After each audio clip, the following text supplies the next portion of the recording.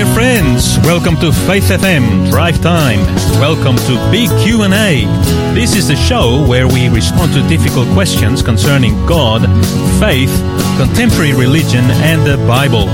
This is a show where we look at world religious trends in the light of the Bible and in Bible prophecy. I'm Pastor Ricardo, minister to the Prospect International and Elizabeth Seventh-day Adventist churches here in the beautiful city of Adelaide. And I'm thankful that God allows us to share His Word with you today. Whether you are at home or in the car driving back from work or studies, I pray that you'll be blessed by today's show. This week, we're following the theme, the Bible and the media in a post-biblical culture. And the big question for today is, do the scriptures speak to a media-obsessed age? To help us answer this question, we have Pastor Marty Thompson with us in the studio. Marty is the pastor of Sterling Seventh-day Adventist Church and Grace Adventist Center. Welcome, Marty, once again. Great to be here, Pastor Ricardo. Really excited about the program. Fantastic subject. I am really looking forward to it. Do you think, in just a few words, the Bible has something to say to today's people about media? Absolutely. The Word of God is so remarkable. It speaks to the practical situations of our lives, our daily decisions, and of course, media is such a big thing in our lives. And of course, there are many principles in the Bible that we'll be able to look at in today's program that will help us navigate a Christian perspective on media. And hopefully, this will be very practical as well. Excellent. Can't wait. For our World's Watch segment today, I'd like to share with our listeners an article that I read about something that is posing a challenge on Christians as far as laws that can affect our freedom of religion. It's an article entitled, France to Ban Girls from Wearing Abayas in State Schools. Ban on loose-fitting dresses worn by some Muslim women provokes row over secularism. This was published today. And it says, France is to ban girls in state schools from wearing abayas, these robe-like dresses, sparking a fresh row over secularism and women's clothing. The education minister, Gabriel Attal, said that the style of long, flowing dresses worn by some Muslim women would no longer be allowed when the new term begins next week because they violated the French principle of secularism, or laïcité in French.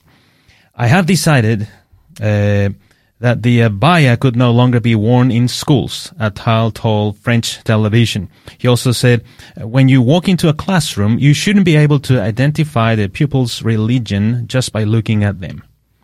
He said also, secularism means the freedom to emancipate oneself through school, describing the abaya as a religious gesture aimed at testing the resistance of the Republic toward the secular sanctuary that school must be.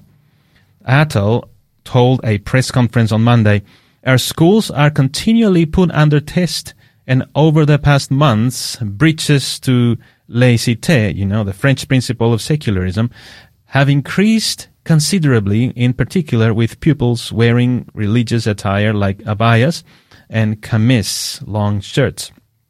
The French Republic is built on a strict separation of church and state, intended to foster equality for all private beliefs. But over the past 20 years, state schools, where there are no uniforms and children can dress as they please, have increasingly become the focus of rows over secularism. In 2004, a law banned the wearing of ostensibly religious symbols in schools. These included the Islamic headscarf, Jewish kippas, Sikh turbans, and Christian crosses. Until now, baggy dresses, abayas, or long skirts have been seen as a gray area difficult to regulate. Muslim groups have said that abayas are not required religious attire, and some on the left have warned that girls in plain long skirts or dresses could be unfairly singled out. The ban by Attal, who is close to the President Emmanuel Macron, has caused a fresh political debate about France's secular rules and whether they discriminate against the country's Muslim minority.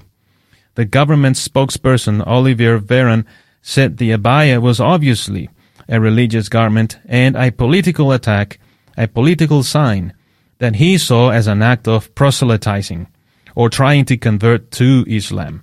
He told the news channel BFM TV that school was a secular space.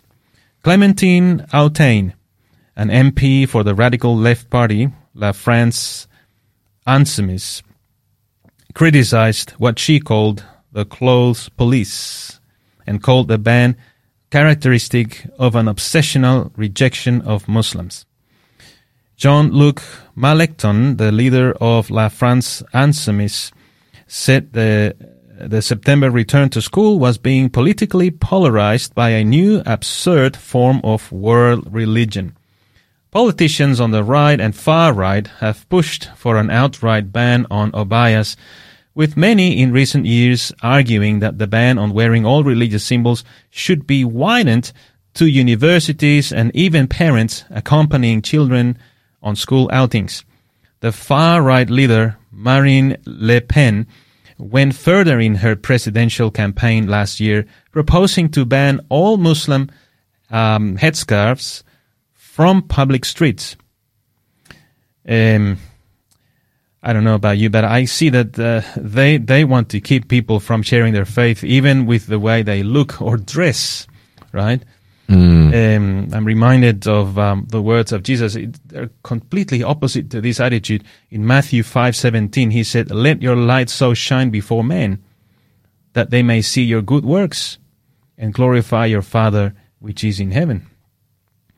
And also Paul wrote in Romans 13:1 and 2, "Let every person be subject to the governing authorities." It seems to be an interesting thought here, because Paul seems to be saying, do whatever they say, right? And then Paul continues, "For there is no authority except from God, and those that exist have been instituted by God. Therefore, whoever resists the authorities resists what God has appointed." So when we think about what Paul said, obey the authorities or respect the authorities, and then you remember what Peter said in Acts 5:29, when he said we ought to obey God rather than men. Pastor Marty, how should a Christian respond or react to such laws that affect or endanger our freedom of religion? It's definitely a balance between those two principles, and Pastor Ricardo, and as you're reading the article, I was just shaking my head. I was just thinking, isn't this just ridiculous that that governments feel so compelled that they need to actually be militant in the way that they deal with long skirts? I mean, that's just the most ridiculous thing I've heard. And the reality is that, yes, we do need to respect the governing authorities, as the Bible says. And yes, we also need to obey God rather than men. So how does this work? If God's laws, or if a government rather asks you to do something that is contrary to God's laws, then you must always go with what God says. We see many examples of that in the Bible, such as the one you quoted in Acts 5:29. We also see it in Daniel, the book of Daniel. Shadrach, Meshach, and Abednego commanded to bow down to this golden image. That was a government statute. That was a government decree. But they knew that was going against God's law, so they wouldn't do it. Same thing with Daniel. The whole issue with only praying to the king for 30 days. Daniel wasn't willing to compromise his faith in order to be in keeping with the secular government. So God always comes first. When the laws don't contradict the word of God, that's when we subject ourselves to them and try and do our best to live peaceably. So what we have to recognize, I suppose, and this is difficult, is that we do live in a broken world where there are sinful human beings who are leading various governments across the world. And so we cannot expect all the rules and regulations that they they come up with actually to be fair, reasonable. And I guess the temptation is then to rebel against it. Now, I just said that I thought in that instance, trying to say, hey, Muslim young girls cannot wear these long dresses, I think that's ridiculous. But how would I respond? I wouldn't respond by protesting. I wouldn't respond by, any kind of violence or revolting against the government at all. You certainly can, I suppose you can put in writing and have a view that you share with the government, and I don't see any issue with that. Yeah. Although I will qualify that by saying we've also, I suppose, got to be mindful as Christians that political issues don't absorb our attention. We ultimately have to stay focused on our mission, which is to preach the gospel. Exactly. I think there are battles that we should choose not to fight, and there are others that are worth fighting. Another thing that caught my attention as I was reading this article is where it said, and I would basically dispute what it says here, it says the French Republic is built on a strict separation of church and state. If this were true, then the state would not be trying to regulate how people should be dressing or dressing up. I mean, France was the birthplace of modern day atheism in the French Revolution. And so it's fascinating to see that same mindset, which is not just separation of church and state, it's anti-religion. That's very different to separation of church and state. That was how America was founded. But that allows for freedom of religion. Yes. And the idea that someone, that a Muslim young lady wearing a young skirt somehow affects the freedom of another person, I just think that is taking it way too far. And ultimately, they have their own agenda that they're trying to push, and they can use, the language of equality, etc., to try and push it. But at the end of the day, it sounds like a bit of hogwash to me. I'm afraid. Yes, I'm afraid so. So the takeaway of this would be that God is always first. It is good to obey our governments as long as they do not oppose God. Yes, and even if they do make regulations that we look at and we say that is unreasonable, that is inhibiting our ability to have, a free conscience, we still have to be wise in how we respond to that, because if you revolt against the government, I don't believe that's what God wanted either. And so we still have to be, peacemakers, and we certainly still have to pray for our leaders, even though they may, and often, even though in these situations they're making very, very poor decisions. Exactly. I think we have a great example in the apostles like Paul and Peter, and they were very brave, but they knew how to manage that difficult situation. We think we have it tough sometimes. They really had it really tough. So I'm glad that the Bible speaks about this as well, to give us advice as to how to react, how to respond to the difficult situations that we may have to face. Okay, dear listeners, let's come to some music. We'll be listening to Phillips, Craig, and Dean, entitled Tears.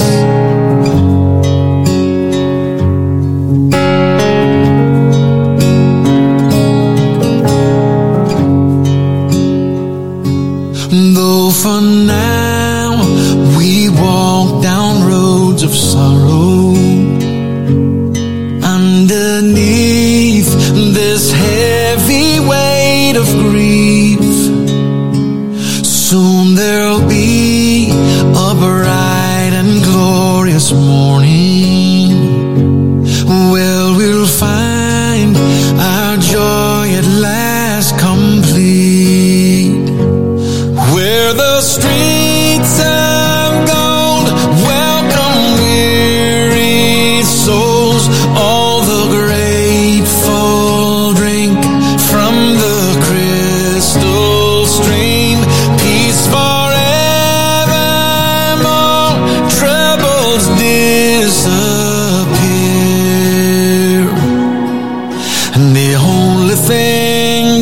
missing there is tears.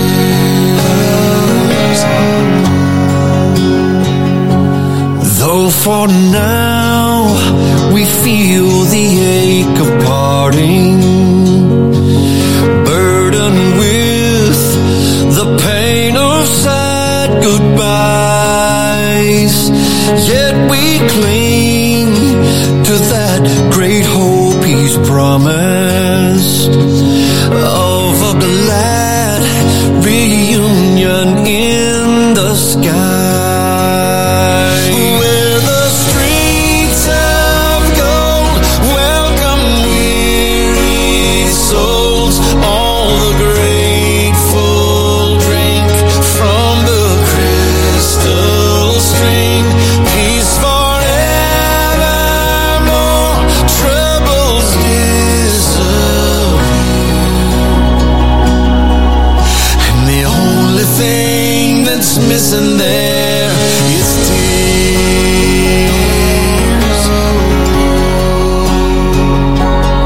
Oh yeah, yeah,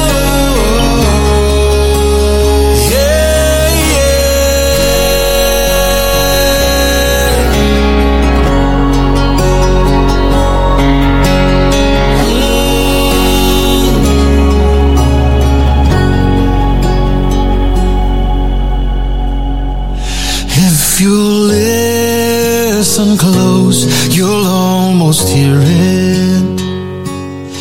Oh, the melody that's rising sweet of the faithful saints gone on before us, gathered safely round our Savior's feet, where the streets of gold welcome weary souls. All the grateful drink from the crystal stream. Peace forevermore, troubles disappear, and the only thing that's missing there is tears. Every heart made whole, every eye is clear, and the only thing that's missing there is tears.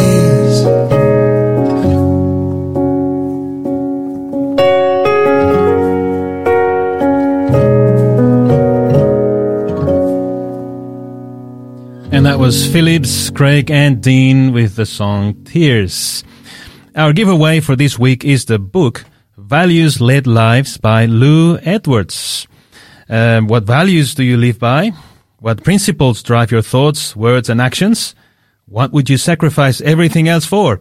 In this book, Pastor Lou Edwards, an experienced minister, missionary and church administrator, describes how the values that inspired Jesus can transform our lives, our families, and our churches. If you're looking for a way to re-energize your spiritual life and make your congregation to the kind of place to which people will be drawn, this is your book.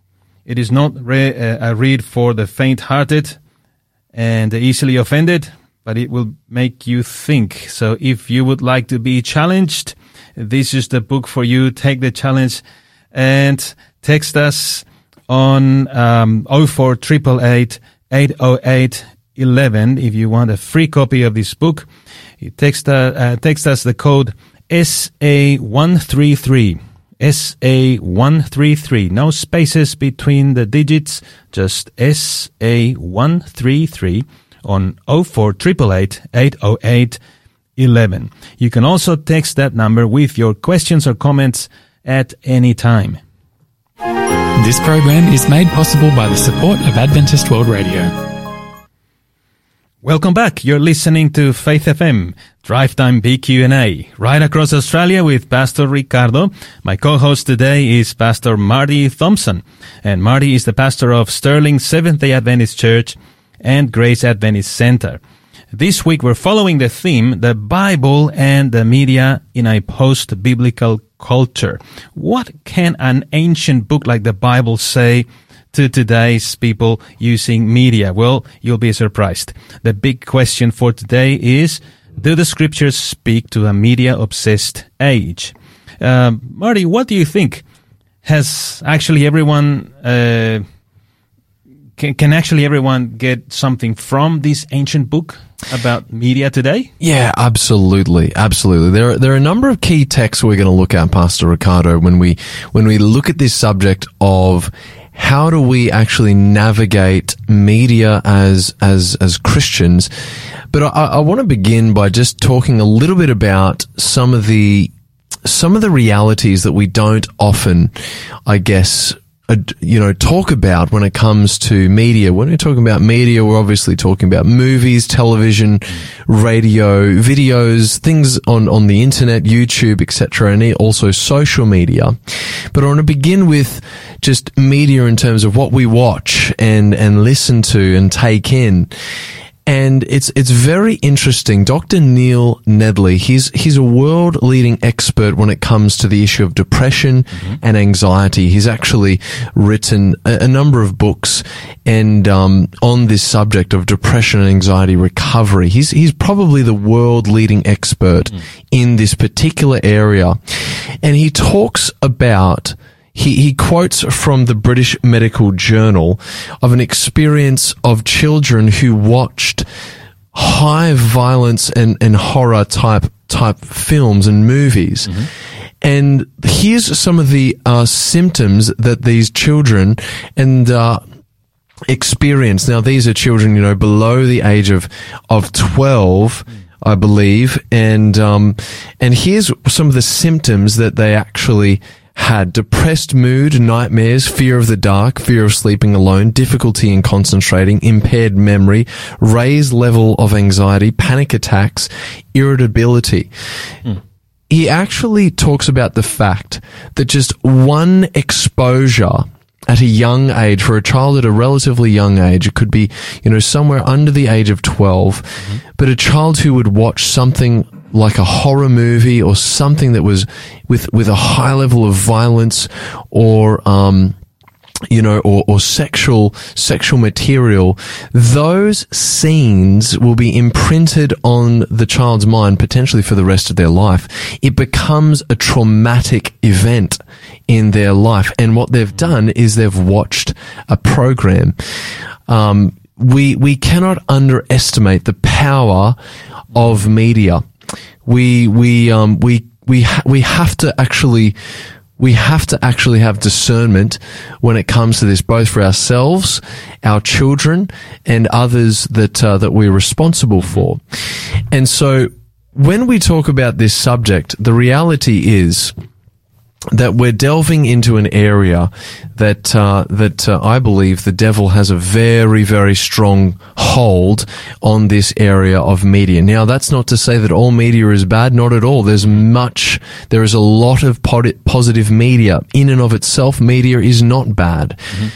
But by far, the majority of content, when it comes to entertainment and that kind of thing, most of the content is of a detrimental nature. So here's my summary line. This is the take home. I'm going to give this just to begin with. To live life at its best, Christians should pursue only those forms of recreation and entertainment that strengthen their bond with Christ and improve their health. What do you think about that, Pastor Ricardo? So true. That should be the question to be asked every time we're going to spend time on social media or being exposed to anything like that. It comes back to our relationship with Christ, doesn't it? Now, let's set down some biblical principles to begin with.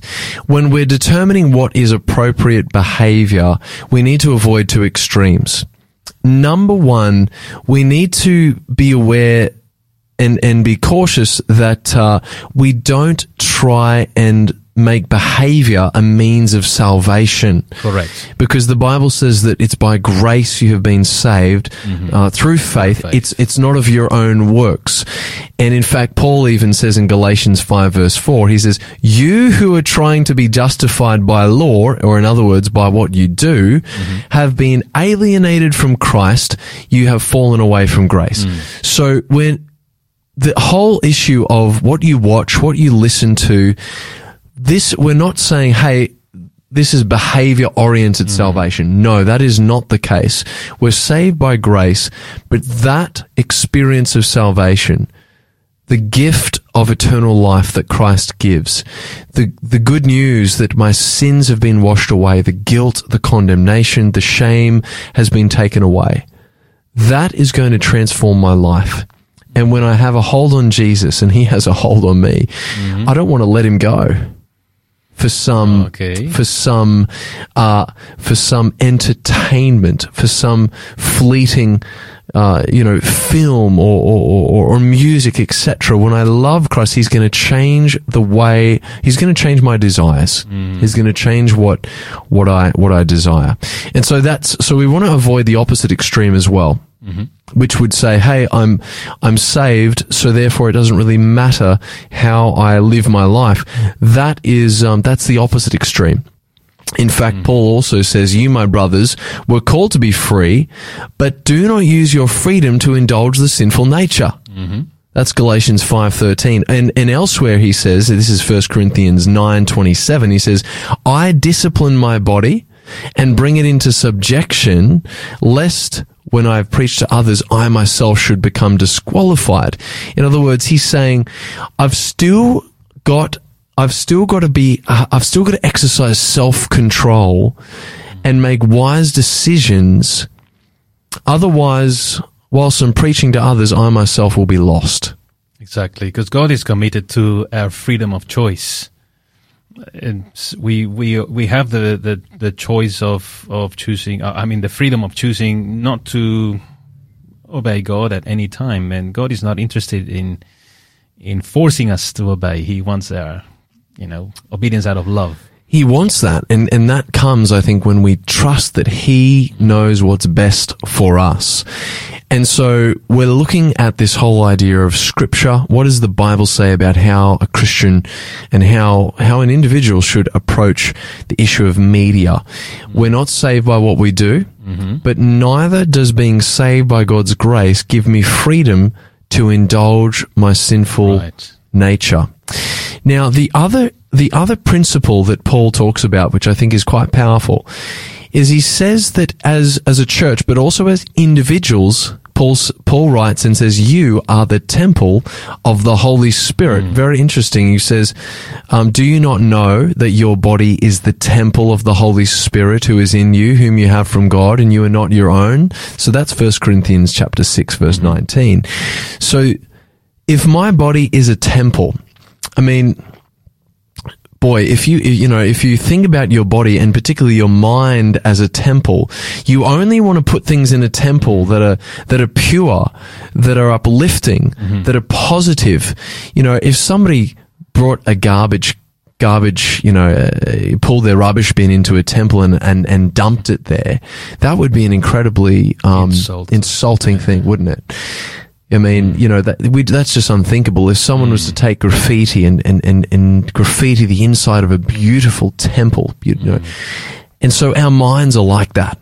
Our minds are like that. We only want to put things in there that are actually pure, that are good, that are wholesome, that are actually going to be uplifting. That's a great analogy.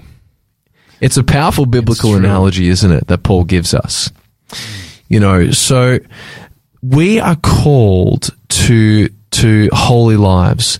The Bible actually views people as a unit. We're not separate physically and spiritually. There is, the physical dimension influences the spiritual dimension.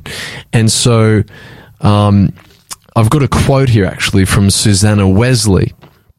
She was the mother of the founder of Methodism. So she's pretty important, right? The mother of John Wesley. Here's what she said. Whatever weakens your reason impairs the tenderness of your conscience, obscures your sense of God, decreases the strength and authority of your mind over your body, that thing is wrong, however innocent it may be in itself. And so this is where we have to exercise a lot of discernment when it comes to media. And I believe and I'm praying that the folk who are listening today will have that will just be open and receptive, because this will challenge probably some of our habits that we actually have. Yes. So the more we decide, because this is a choice, right? The more that we decide to watch things on the media that are ungodly, the easier it becomes to choose it again and again. And probably over time, we look at it as normal.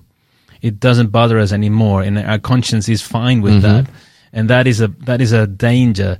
There is a danger in saying no to that voice of the Holy Spirit speaking to our conscience, because it's easier to say no after a while. Absolutely. That whole idea of numbing our conscience, this is, Dr. Neil Nedley actually talks about this. He calls it the hazard of non-reaction. It describes a do-nothing attitude when confronted with an issue, and so when we expose our minds to too much stimulation and too much, too many films where there's a crisis, but we're just sitting there watching it. What do we expect to happen in our own lives when there is a crisis, where there is an issue? How will we respond in the most appropriate way if we have essentially, Now, I want to come back to this principle.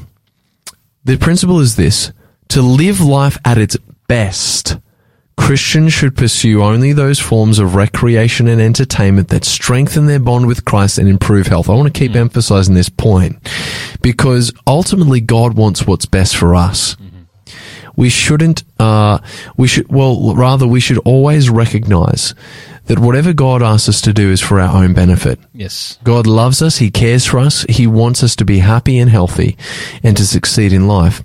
So here's the first practical point when it comes to media. Firstly, media can be a great educational agency.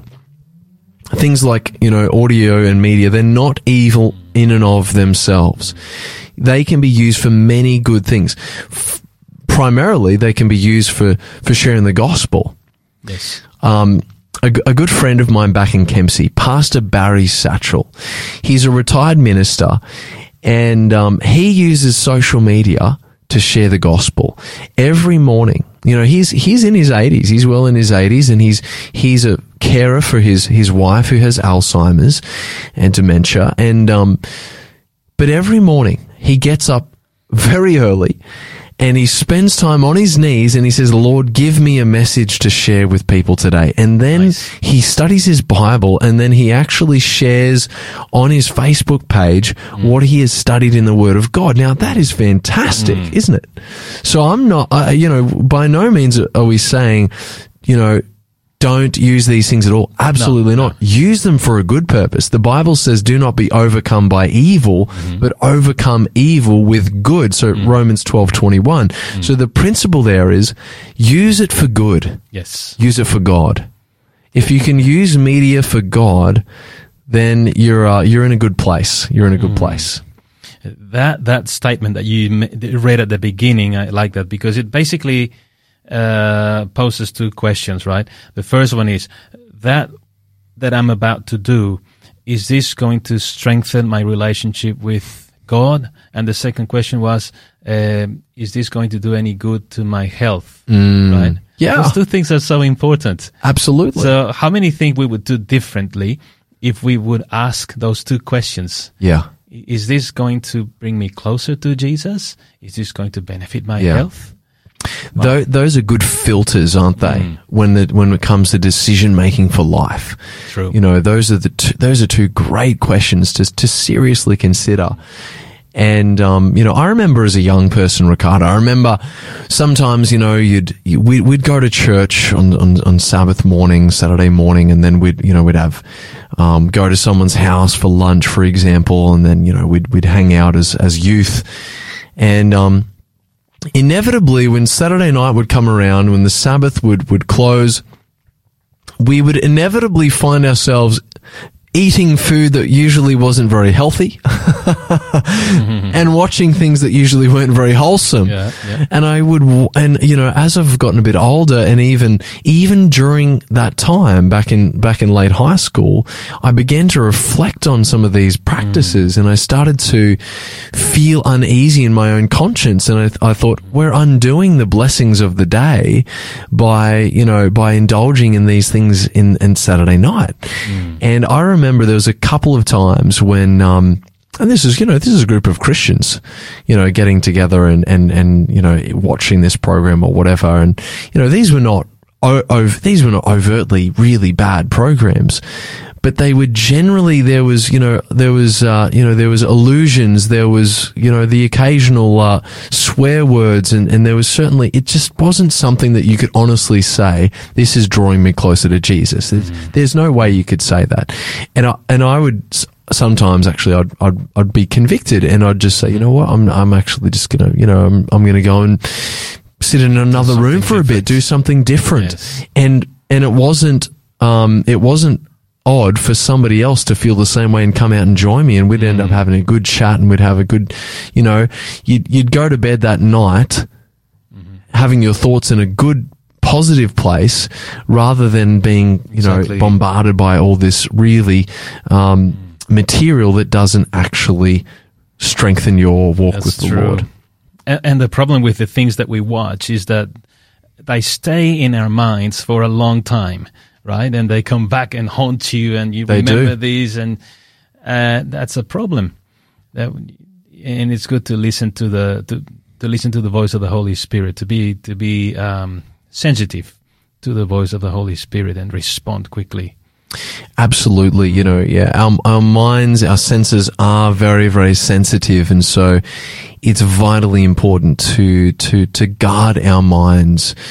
And, in an age where we're seeing so much depression, so much anxiety, we've got to ask ourselves the question, is media having a role in this? And I think anybody who's, looking at the trends would definitely say, look, definitely, it's obvious. You can't actually expose yourself to that much media per day and it not have an effect on your mind. Yes. And so this is what we've got to be mindful of. The other principle I want to look at just before we go to some music is, remember the principle that what we behold is what we become like. What we behold is what we become like. I remember, I had a bit of a violent streak when I was a young person, Ricardo. You're probably looking at me now thinking, oh, no, that's not possible. But it is. And, I distinctly remember when I would watch certain things on television, I would, reenact some of the things that I was watching. And, I'd want to fight my brother, or I'd want to do this, do that. And so what we behold, and you see this in a very exaggerated form in children. You see this very, very clearly. Especially at that age, I think. Well, at any age it can affect you, but especially at that age. Absolutely. We tend to copy everything we see, right? Yeah, the young mind is like a sponge, and it just takes it in. And we aspire to be like the one on the movie all the time. And so the Bible talks about this. It says, by beholding, we are becoming transformed into his likeness with ever increasing glories. Now that's the positive sense. If we look to Christ and we behold him, we focus on him, we'll become more like him. And so that's the positive sense. And so what Scripture calls me to is to look to Jesus. Scripture calls me to set my mind on the things that are above, not on things of the earth. Scripture calls me to set my mind on Christ and to have perfect peace. That is key, I think, because it's not just about not watching this, not watching that, because social media or these things are addictive. And if we simply say to someone, you should stop watching this, and that's it, there's the addiction is there. You need to replace it with something good. So when the Bible says, set your mind on things above, set your eyes on Jesus, that is the answer. We don't just simply stop watching this, but we change that. We replace that activity with something to do with knowing Jesus more, or something different to fill that vacuum. That is really good. And it becomes very natural when the love of Christ has touched your heart. Yeah. There's a beautiful old hymn, and it says, turn your eyes upon Jesus. True. Look full in his wonderful face, and the things of this world will grow strangely dim in the light of his glory and grace. So it's not a matter of just forcing ourselves to deny things that we may like. It's actually a matter of coming to understand and coming to know Christ better. It's a recognition that we have a hell to win, a heaven to win rather, and a hell to shun. There is an eternity that God wants to reward his people with. And when we recognize these eternal realities, when we recognize the depth of Christ's love, that he would actually go to Calvary for one person, when we contemplate this, the things of this earth, the sensual, the distracting, the worldly, the lustful, these things start to be seen in their true light. They start to be seen as not something that is going to benefit my life and benefit my relationship with God in any way, shape or form, but rather we recognize them as a tool of the enemy to try and create a wedge between us and God, to try and break our hold on Christ. And when we recognize that, our decisions become they become informed by those realities. I really hope that we can all open our eyes to that reality and give our hearts to Jesus. Dear listeners, let's come to some music. And this is The Battle Belongs to the Lord. In heaven behold, we will enter the land. The battle belongs to the Lord. No weapon that's fashioned against us will stand. The battle belongs to the Lord. And we sing glory, honor, power and strength to the Lord. We sing glory, honor, power and strength to the Lord. When the power of darkness comes in like a flood, the battle belongs to the Lord. He's raised up a standard, the power of his blood. The battle belongs to the Lord. And we sing glory, honor, power and strength to the Lord. We sing glory, honor, power and strength to the Lord. When your enemy presses in hard, do not fear. The battle belongs to the Lord. Take courage, my friend, your redemption is near. The battle belongs to the Lord.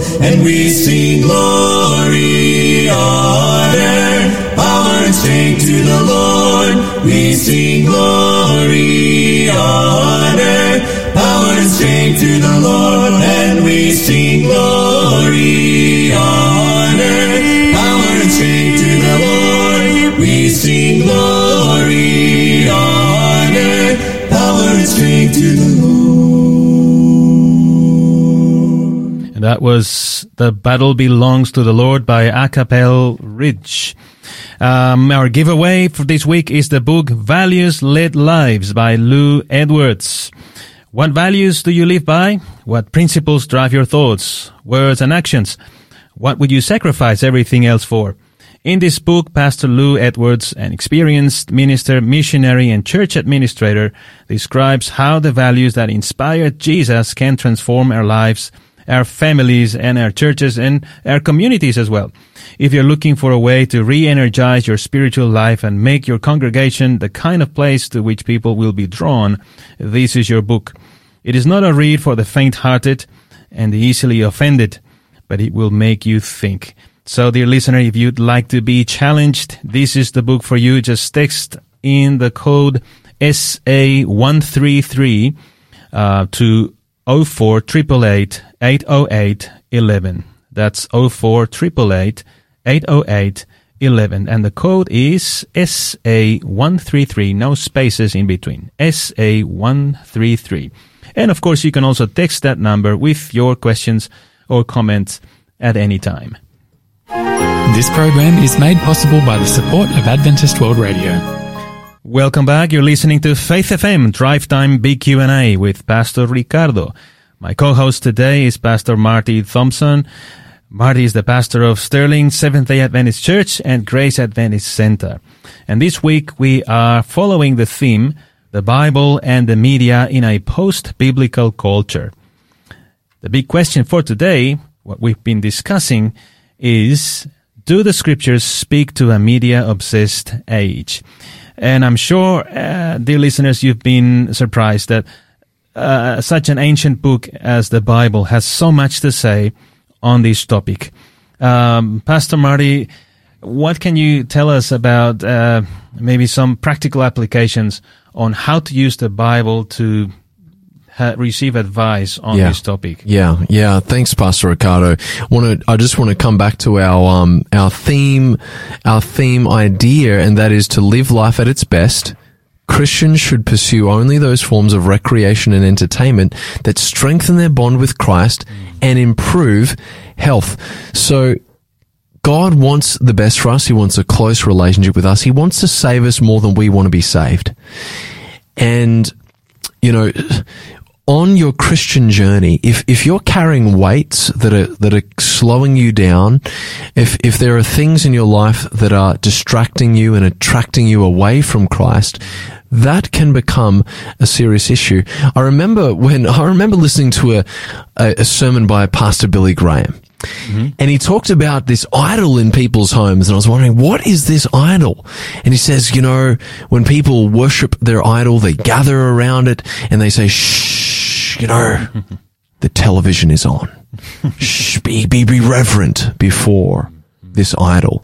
And for many people, that's what technology and media has become. If you try and talk to someone when they're, in the midst of watching something or doing something, they can be quite offended. And this is where media can start to infiltrate our lives in a way that's not good socially. And so even good media, we actually need to put limits and boundaries, even when it comes to good media. So, for example, I'll use a principle from when Jesus gave the Sermon on the Mount.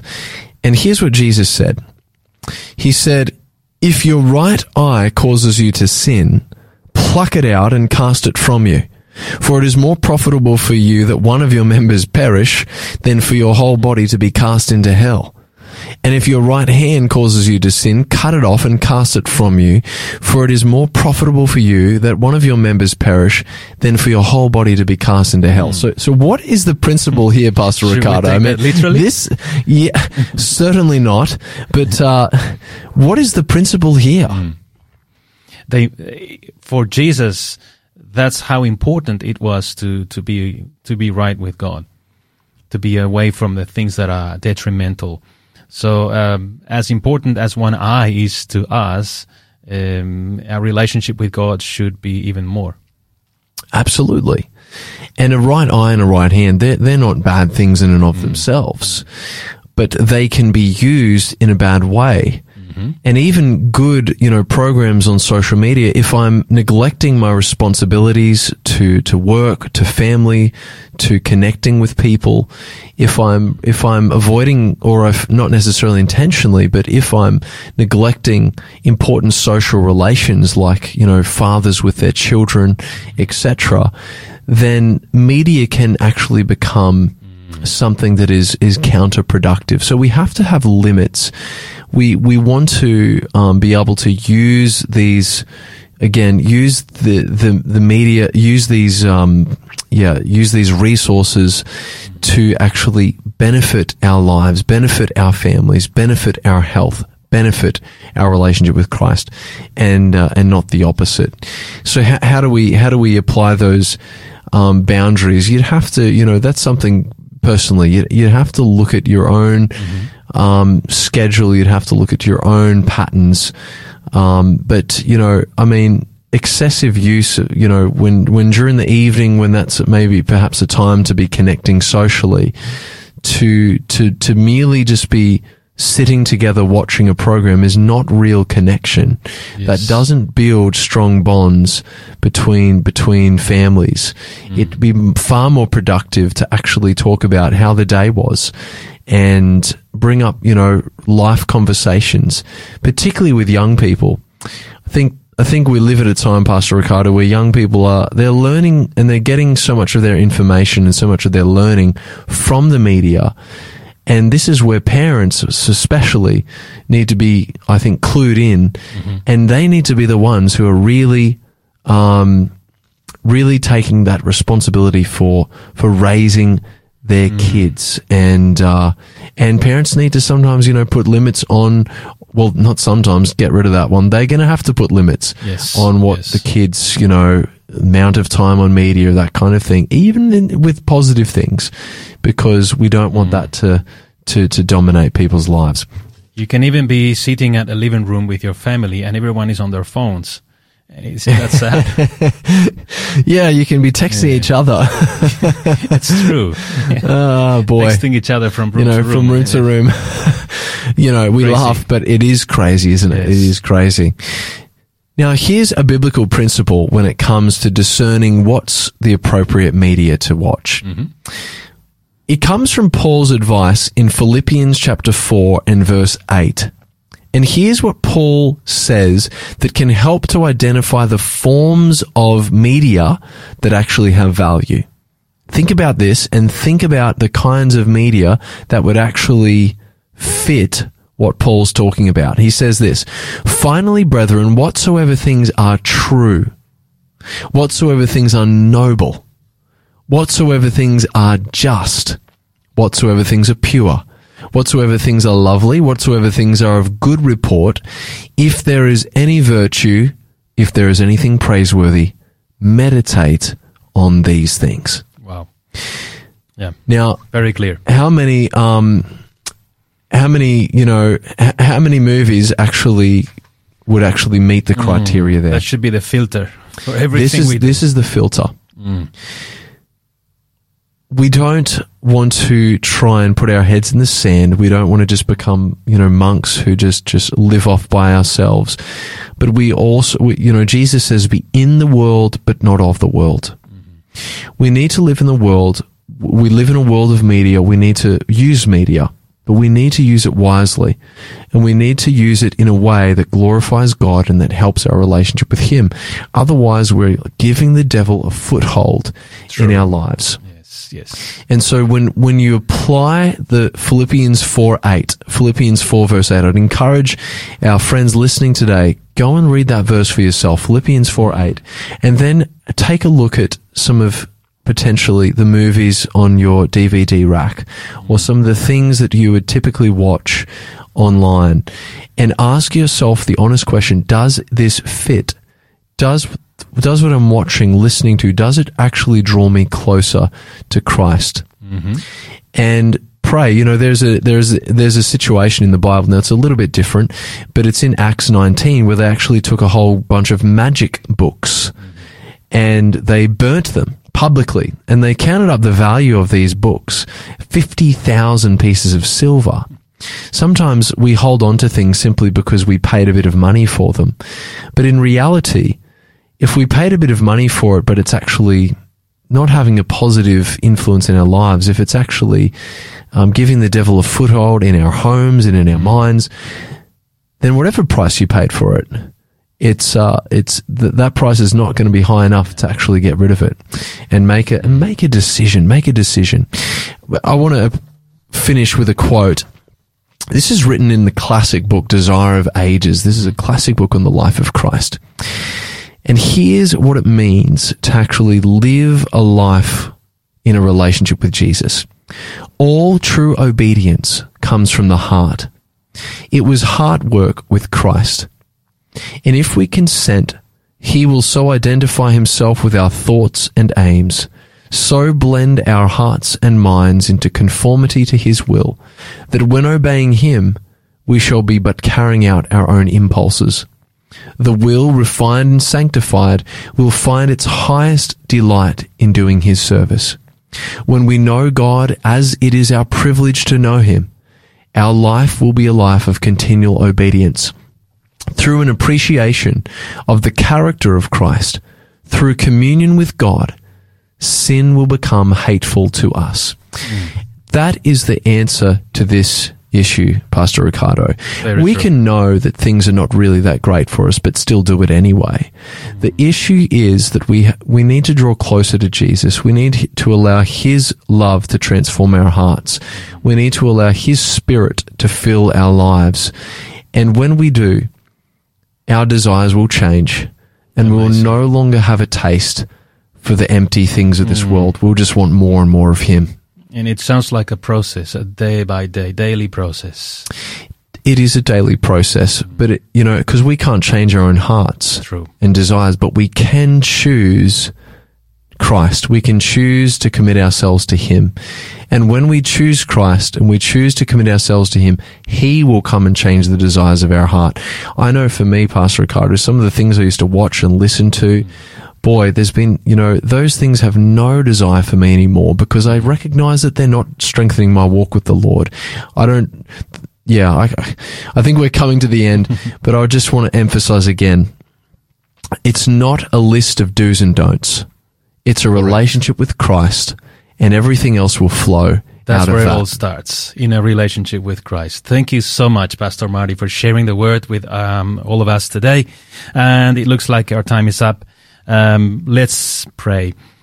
Dear Heavenly Father, Lord, we want to have such a relationship with you so that everything that we do and think and say may be pleasing to you and therefore beneficial for us. Help us to put Jesus first every day. And we can't do it on our own, so please help us. We pray in Jesus' name. Amen. This is Pastor Ricardo, and our co-host today was Pastor Marty.